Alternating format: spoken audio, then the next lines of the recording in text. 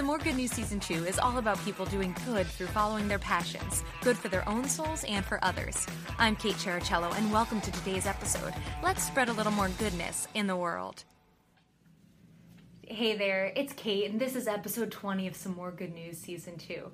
This whole thing began as 5-ish minute videos of me reporting on good news pieces I came across each week during the first summer of the pandemic, and has now become both a video series and podcast where I am blown away by the conversations I've been having with people from such a variety of backgrounds, all doing good for the world.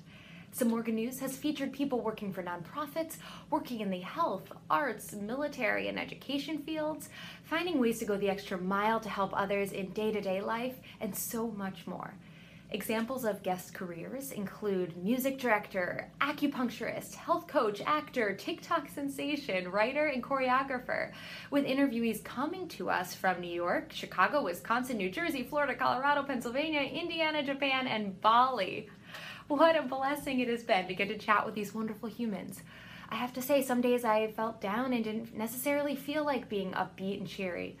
But then I would do a Some More Good News interview, and wow, how could I not feel so much joy by the end? People from all walks of life finding ways to make this world a better place.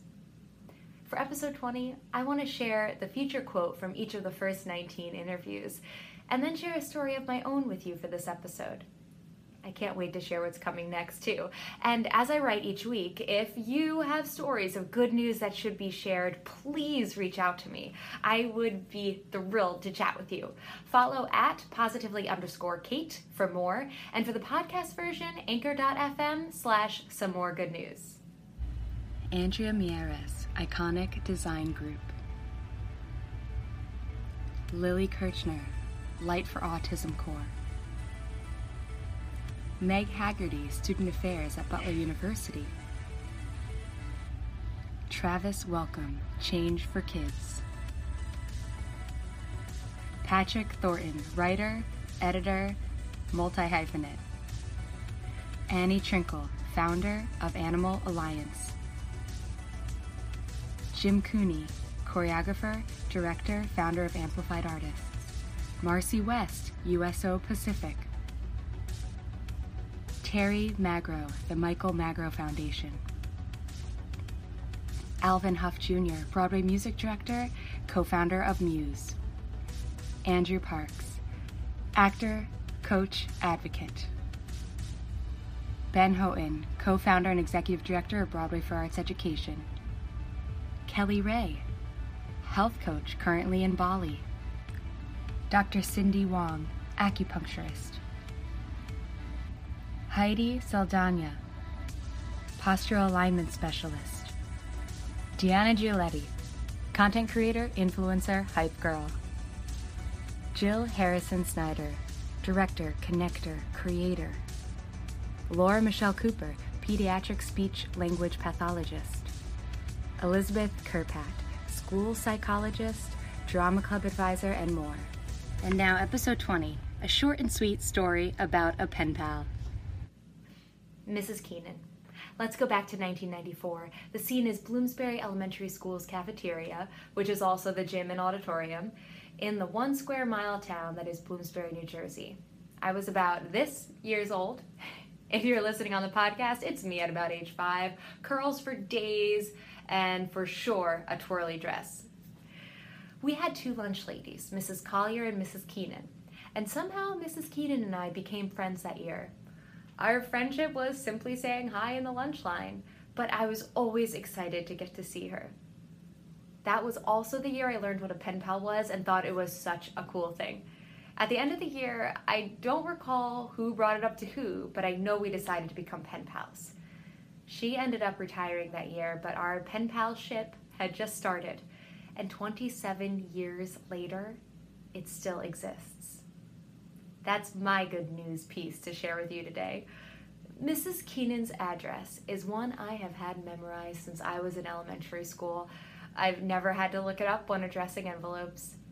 Every single holiday she sends a sweet card, and it took years before she stopped writing "Your BES lunch lady" in parentheses next to her name. Like I would forget this sweet woman.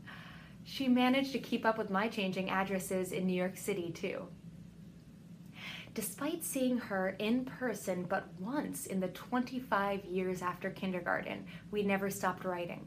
It was my own fault for not making an in-person visit happen, and I realized how terrible that was and how much I wanted to see her. She was in her 90s, and I wanted to give her that hug in person after all of these years. Finally, when Jeff and I were engaged and in New Jersey for a week, I got her daughter's email, who now lives with her, to set up a time to visit. Oh, what a treat it was. Had she gotten shorter and I gotten taller since 1994? For 92 years old, she was agile and smiling in her sneakers and brightly colored outfit. Having the opportunity to both see her and for Jeff and Mrs. Keenan to meet after they had each heard about the other was so special. I went back to see her a few weeks ago, and aside from a few aches and pains, she says she's doing well. 94 years old. Should we all be in such a good place at 94? Vaccinated and starting to see her friends and family again, it was the best visit and hug to receive. And after all this time, we finally got a picture together. So I just want to challenge you.